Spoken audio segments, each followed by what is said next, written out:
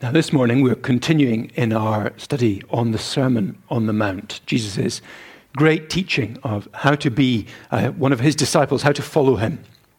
Reading from Matthew chapter 5, starting at verse 17, Jesus begins, as we saw last week, by telling his disciples that he has not come to sweep away the old ways taught in the Old Testament, but to fulfill them. Do not think that I have come to abolish the law or the prophets.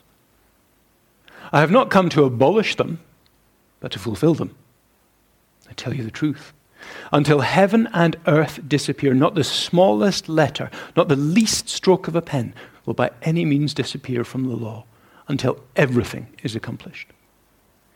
Anyone who breaks one of the least of these commandments and teaches others to do the same will be called least in the kingdom of heaven. But whoever practices and teaches these commands will be called great in the kingdom of heaven. For I tell you that unless your righteousness surpasses that of the Pharisees and the teachers of the law, you will certainly not enter the kingdom of heaven. Then skipping on to verse 27, skipping over the chunk we looked at last week. You have heard it was said, do not commit adultery. I tell you that anyone who looks at a woman lustfully has already committed adultery with her in his heart. If your right eye causes you to sin, gouge it out and throw it away. It is better for you to lose one part of your body than for your whole body to be thrown into hell. And if your right hand causes you to sin, cut it off, throw it away. It is better for you to lose one part of your body than for your whole body to go into hell. It has been said, anyone who divorces his wife must give her a certificate of divorce. But I tell you that anyone who divorces his wife, except for marital unfaithfulness, causes her to become an adulteress. And anyone who marries the divorced woman commits adultery. Again, you have heard that it was said to the people long ago, do not break your oath, but keep the oaths you have made to the Lord. But I tell you, do not swear at all, either by heaven, for it is God's throne, or by the earth, for it is his footstool, or by Jerusalem, for it is the city of the great King. And do not swear by your head, for you cannot make even one hair white or black. Simply let your yes be yes, and your no, no. Anything beyond this comes from the evil one. You have heard that it was said, eye for eye and tooth for tooth. But I tell you, do not resist an evil person. If someone strikes you on the right cheek, turn to him the other also. And if someone wants to sue you and take your tunic, let him have your cloak as well. If someone forces you to go 1 mile, go with him 2 miles. Give to the one who asks of you, and do not turn away from the one who wants to borrow from you. You have heard that it was said, love your neighbor and hate your enemy. But I tell you, love your enemies and pray for those who persecute you, that you may be sons of your Father in heaven. He causes his sun to rise on the evil and the good, and sends his rain on the righteous and the unrighteous. If you love those who love you, what reward will you get? Are not even the tax collectors doing that? And if you greet only your brothers, what are you doing more than others? Do not even pagans do that? Be perfect, therefore, as your heavenly Father is perfect.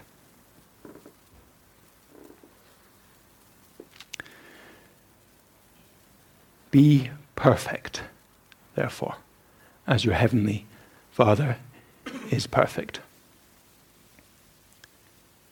How are we doing on that so far?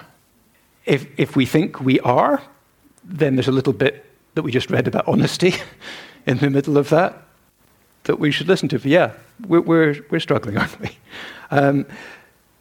You can read the Sermon on the Mount different ways. You can look at it, as it were, imagine you were in the crowd around Jesus and you're looking at it from a distance, hearing the words, and you're thinking, yeah, those great ideals, those are wonderful ideals, and it would be wonderful if people tried a bit harder to stick to them. Tolstoy, Gandhi did that. That's where Gandhi's ideas of nonviolence came from. He said, yeah, if we lived out these ideals, the world would be better, and that is true.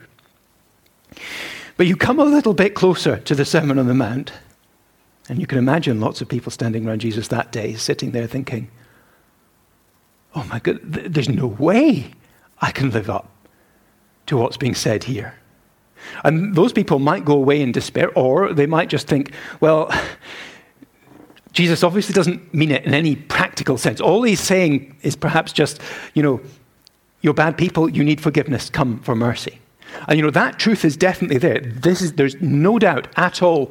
All of this teaching is meant to drive us close to Jesus, to make us come, as the beginning of the Beatitudes said, as people who are poor in spirit, people who are mourning from what we've been and what we've done. It's meant to come and drive us to God and say, I'm sorry, I need your help, I need your forgiveness. But as the sermon goes on, and as it will carry on, it's clear that for those who really knew Jesus, for the disciples who knew him, who saw the love and compassion he had for them, and for the people who really heard what he's saying, your heavenly Father, he's closer and dearer to them than they ever dared dream. And so they knew that there was more in mind. We are to come, when we read this, and ask for forgiveness.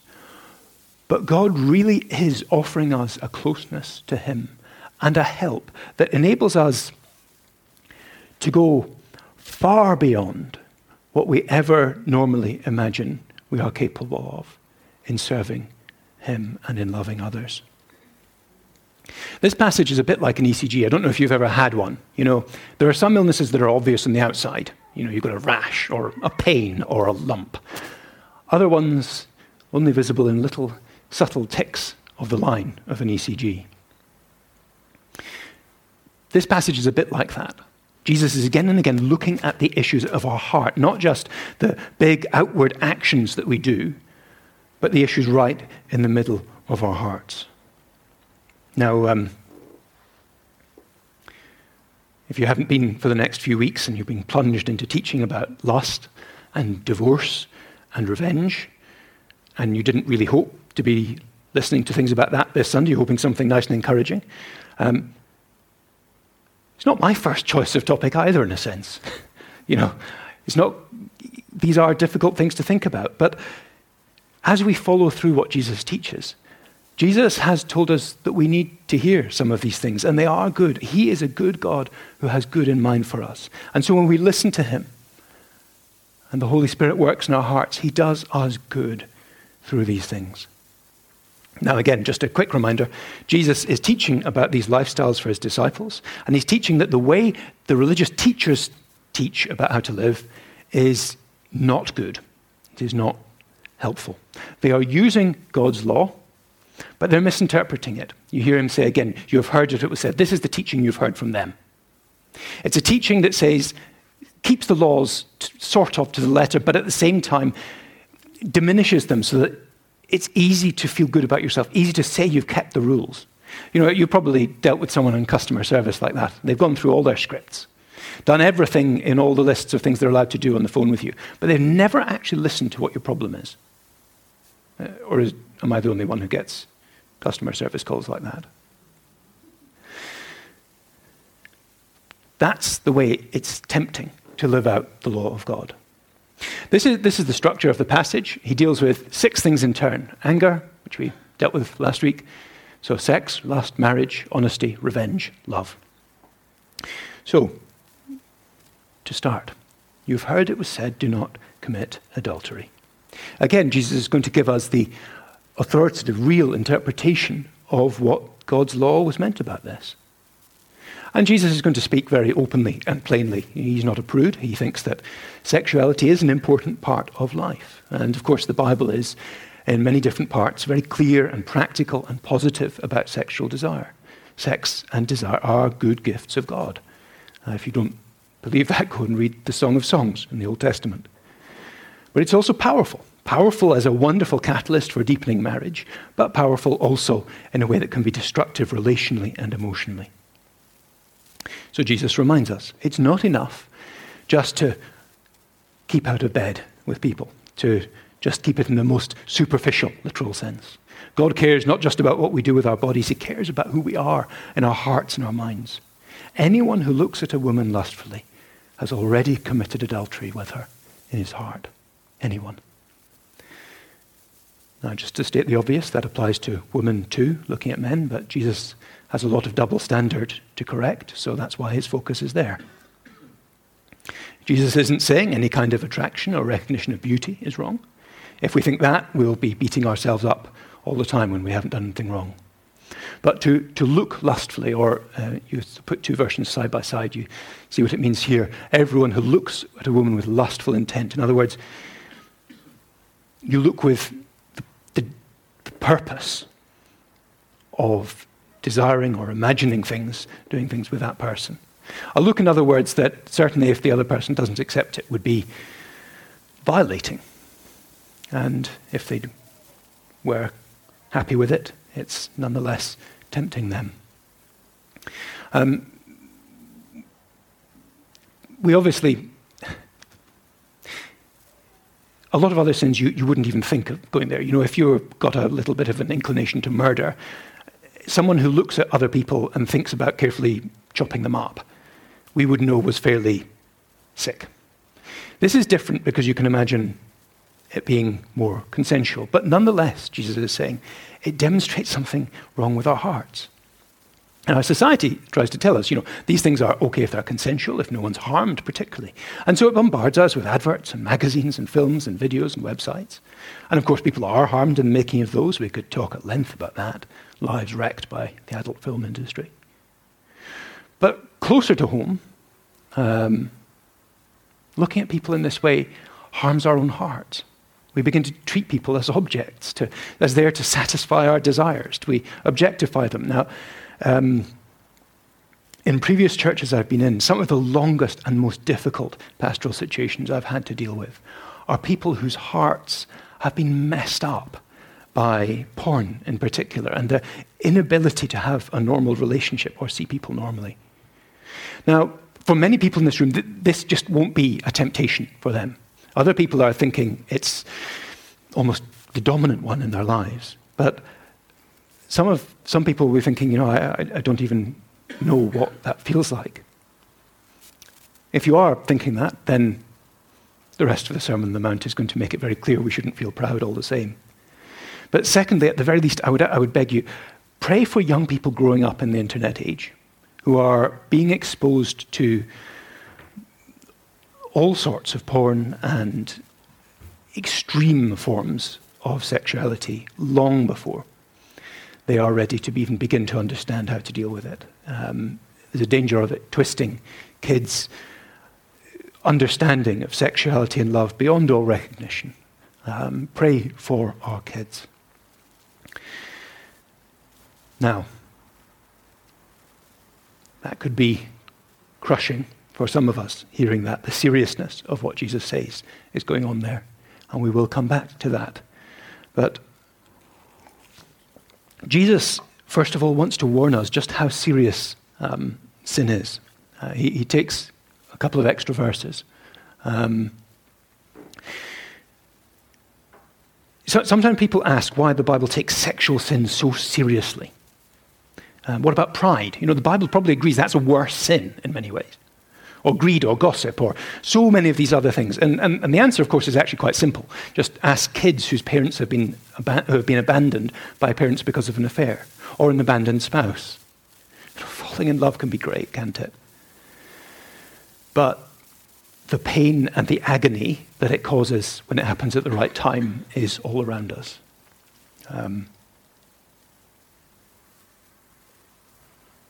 And I'm sure that even if we haven't experienced it ourselves, there are plenty of us who are close to tears at thinking of the damage it causes. Jesus is saying, don't be one of those people who does that. Don't let your sexual desire get out of control in a way that causes that. If your right eye causes you to sin, gouge it out and throw it away, for it is better to lose one part of your body than for your whole body to be thrown into hell. That's scary stuff, isn't it? It's scary stuff. And we're thinking straight away, Jesus can't mean this literally, because it's mad if he does, surely. But before we go there, we've got to think, is it true? Is it true that it would be better to lose an eye than to spend eternity in hell? That's not even a question, is it? I mean, that's just, the answer is obvious. You know, if you've got gangrene, you're going to die in 2 days unless you get your leg off. You might not want to do it in a hurry, but there's no question what the right choice is. And Jesus is reminding us, if his words about heaven and hell are for real, it is worth any cost we can pay to stay out of the hell, be with him. And so Jesus says, if your eye, your looking causes you to sin, gouge it out. If your hand, things you do, cause you to sin, chop it off. Don't hesitate. The reason we're not looking for surgeons isn't because it's not true, that it's serious enough. It's because ultimately it's not our eyes or our hands that cause us to sin. It's our hearts, isn't it? As Jesus says in Matthew 15:19, out of the heart come evil thoughts and actions, including murder, adultery, sexual immorality, theft, false testimony. It's so easy to blame our bodies or our glands, but we need to take these words seriously. I didn't know myself, but I knew someone who loved to play the bagpipes. Not in a loved the way to play the bagpipes sort of way, but in a loved to play the bagpipes so much that nothing else in life got a look in. He became a Christian. And he realized pretty quick that if he was going to carry on playing the bagpipes, he would be ignoring God and ignoring others around him. So he got into his boat, sailed off into the bay and chucked them into the sea. That's the sort of approach he's saying. There is sin and temptation to sin in so many things, and it is worth just getting it away. Whether that's distancing or yourself from a person you're tempted to lust after, or cancelling the Netflix subscription, or getting a friend to look after your internet browser history, or so many other things with so many other sins.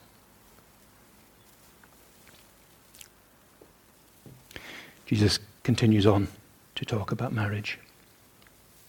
It's been said anyone who divorces his wife must give her a certificate of divorce. Jesus takes that command and he points out its seriousness. God's law had set up rules for divorce because ancient cultures so often had, basically the attitude was any man could get rid of his wife on a whim. So it had set up a system to protect women from that. They had rules about how serious the situation had to be. It had rules about requiring proper paperwork to be done so that that woman wouldn't be falsely accused of other things. But Jesus is saying, you guys, you've taken that provision and turned it into an excuse for just getting rid of your wife. You know, you're people who are thinking, I'd like to trade this wife in for a new model, so I'm just going to give her the paperwork.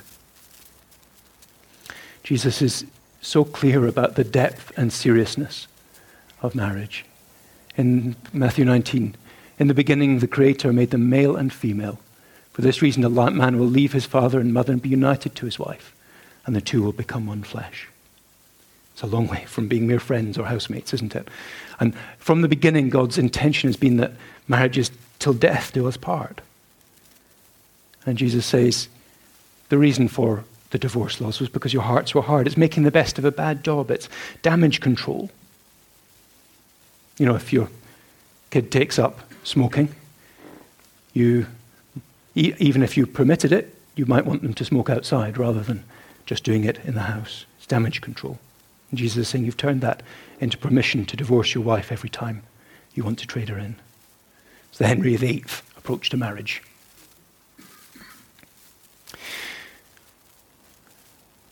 In our time, of course, just falling out of love is often in the same way thought of as a good reason for divorce. But Jesus is clear that it's meant to be a committed, lifelong, intense, deliberate focus on choosing to love that person through thick and thin.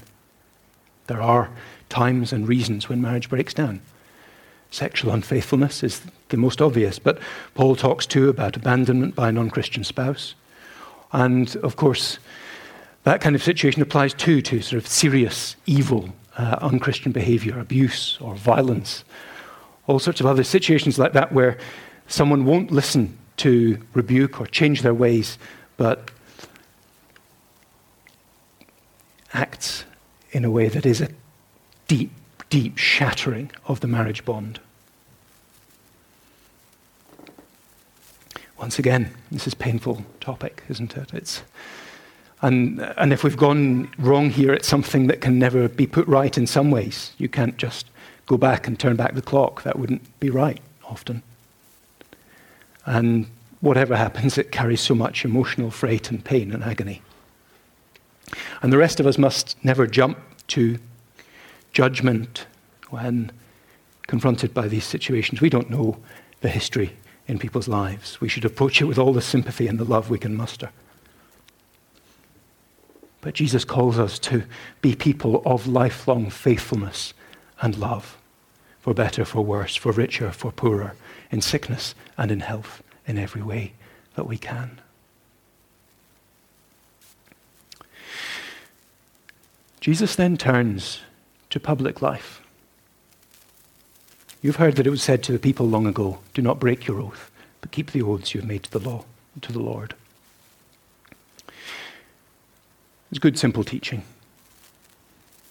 But Jesus says, don't swear at all. It's better not to make oaths. What he has in mind is when people swear by something, I swear by heaven that what I say is true, or I promise on my mother's grave, or I cross my heart and hope to die. He says, don't swear by any of these things. Because when you do, you're saying, if I wasn't swearing, there might be a chance I'd wriggle out. But this time you can bank on what I'm saying. And we all know people, don't we, who will add honestly, or I swear, or I wouldn't lie to you to every sentence, often when they're asking for something. And we don't trust those people, do we? Jesus is saying to become someone dependable and trustworthy in such a way that you'd never need to make a promise. That your yes is yes and your no is no. People know that when you make a commitment, your word is good. As an aside, people wonder if that means you can't take an oath in court, but down through the ages, the church has always agreed that if it's demanded that someone outside the authority over you demands you take an oath, that's a different thing to choosing to do it in a way that might allow you to bend the truth at other times. So if you're in court or becoming a policeman or a doctor, it's legitimate to take the oath under those circumstances. And Jesus does that at his trial. The high priest puts him, says, I charge you under oath by the living God. Tell us if you are the Christ, the Son of God. And Jesus replies, yes, it is as you say. But in daily life, we're to be people who, when we say, I'll do it, can be trusted. And for a lot of us, for me certainly, that challenge there isn't necessarily meaning to tell the truth. It's living up to the words that we speak, isn't it? It's not promising more than we deliver and making sure we deliver whatever it costs. And that can be hard, can't it? The real honesty Jesus wants comes from the heart in a way that's so transparent that people won't doubt it at all when we say, I'll do it. Then Jesus turns to our desire for revenge, our response to those who hurt us or do us wrong. You've heard it was said, eye for eye and tooth for tooth. That's what the law said. Punishment was never to be more than that. There's no kind of vengeful gangster-style feuds to start. But equally, punishment was to show the person victimizing someone else what it cost. But Jesus is pointing out that law was never, ever meant to justify revenge of our own. It's a law for judges, to tell them how to punish and how not to go overboard in punishment particularly. It was set a strong limit on what they would do. And Jesus is saying, for you, there's no personal revenge, not just in big things, but in small ones too. So if someone strikes you in the right cheek, turn to him the other also. That's probably, the context is probably a fight. Someone trying to get you into a fight, an insulting slap on the face. Don't bite. Don't let them get a rise out of you. Take the insult. And he carries on. If someone wants to sue you and take your tunic, let him have your cloak as well. Or if a Roman soldier forces you to carry their bags for 1 mile, take them for 2 miles. Like they did with Simon of Cyrene when he carried Jesus' cross. Or if a beggar asks for you, don't turn away from them. Now we have to be wise with each of these things, don't we? Jesus is going to give instructions soon on how to deal with being wronged by a brother or sister. And he tells us to be proactive in those situations. He's not saying not to resist evil, but he is saying we mustn't, out of mere selfishness or desire for revenge, choose just to do what comes to our minds and hearts immediately. And Jesus, of course, himself is the example in court. He was struck in the face. And he challenged them. He didn't just let them get away with it. He didn't seek revenge either. But he did challenge them. If I said something wrong, testify as to what is wrong. But if I spoke the truth, why did you strike me? Martin Luther King would preach on this more than once, pointing out that hate multiplies hate in a descending spiral of violence. We know that's true, don't we? Love is the only force capable of transforming an enemy into a friend. It's creative, redemptive power. And finally, Jesus comes to love for enemies. Perhaps the way the teachers of the law distorted the law most of all. Love your neighbor and hate your enemy. The law says love your neighbor. It never says hate your enemy. They were saying, I've got love my neighbor, okay, but that means I can still get away with hating my enemy, doesn't it? But of course it doesn't. The law says your enemy's donkey falls down under its load in the street, you go help pick it up. In other words, you see them with a puncture by the side of the road in their car, go help them. Jesus says, love your enemies. Pray for those who persecute you. Love them. Seek to do them good. Pray for them. Pray for them often and gladly that things will turn out well for them, because then you will be like sons of your Father in heaven, who causes his sun to rise in the evil and the good. You know, when the sun rises on your friendly local atheist, Jesus is saying, I wanted to brighten your day. He sends rain and sunshine on the evil and the good.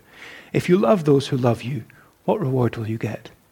Are not the tax collectors doing that? In other words, the people who were living for profit and having to sell out to the Romans in those times, they loved the people who loved them. There's nothing special about loving your kids and your spouse and your friends. Hard enough as it is, isn't it? But he's saying, those who follow me are to press beyond that. Past natural goodness, to loving those who hate their guts. To loving scammers who tried to get out of your life savings, or people who smash the wing mirror of your car for fun, or say cruel things just to see you cry. That's goodness. That's what Jesus did. Be perfect, therefore, as your heavenly Father is perfect. Once again, how are we doing with that?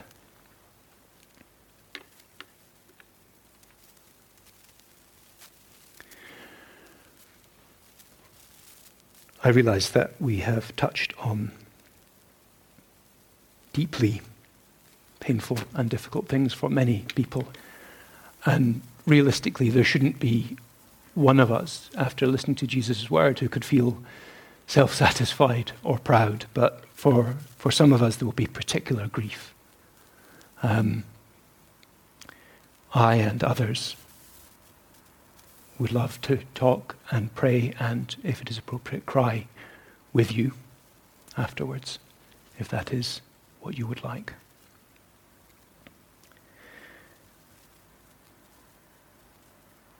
And as a church, we are to weep with those who weep.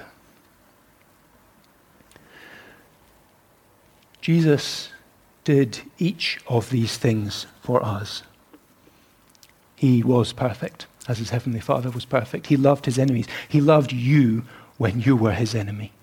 He sent his Son to die and love you. He cared for you utterly. And he was faithful all the way to death.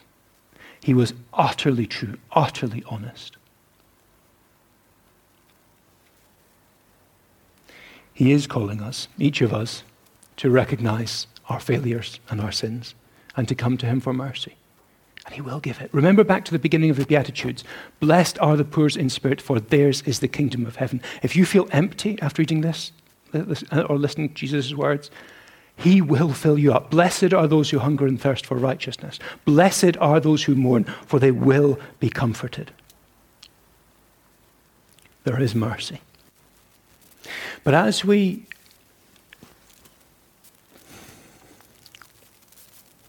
wants us to come and begin to live this out. And even if we do it a little, people will begin to see there is something supernatural, something beyond natural in it. For that, we need the power of God. Be perfect as your heavenly Father is perfect. Jesus ends this by talking about his heavenly Father. They were as shocked by that as the bit about being perfect. People didn't call God their Heavenly Father in those days. Jesus is saying, God is closer to you and loves you more than you could possibly know, even though you have fallen short in every single one of these things I've just spoken about. He loves you far more deeply, is far closer to you, and far more ready to help you. And as we go into chapter 6, every single truth in the next chapter is undergirded by that reality, the God who is with you at all times, in every failing, in secret as well as in public. I mean, we prayed some of the words from chapter 6 a little while ago. Our Father who art in heaven, the Father who forgives and the Father who is with us. And if we want to come and live out this high calling that God has offered, He will send His Spirit.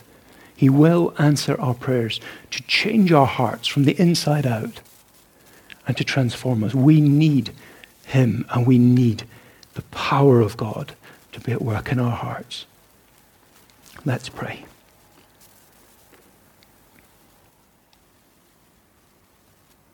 Father God, we live in a world full of grief and pain.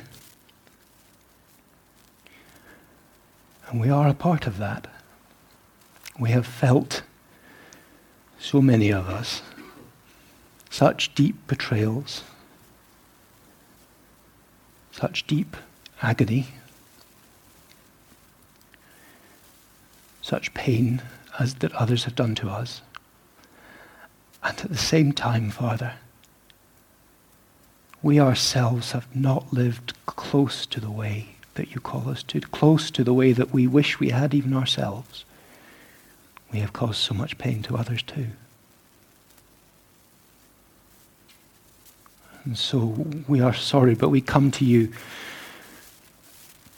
asking for forgiveness, knowing that you give it, but asking also for healing in our hearts, for comfort and grace, for knowledge that you are a heavenly Father to everyone who comes to your Son and trusts Him.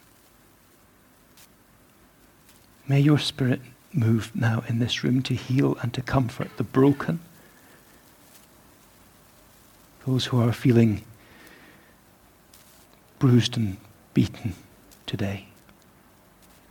And may your Spirit move in our hearts so that we will know the depth and majesty and magnitude of your love for us, so that we will be able to live in a new way, living your love from the heart, loving those around us with the deepest faithfulness and compassion and grace. In Jesus' name we pray. Amen.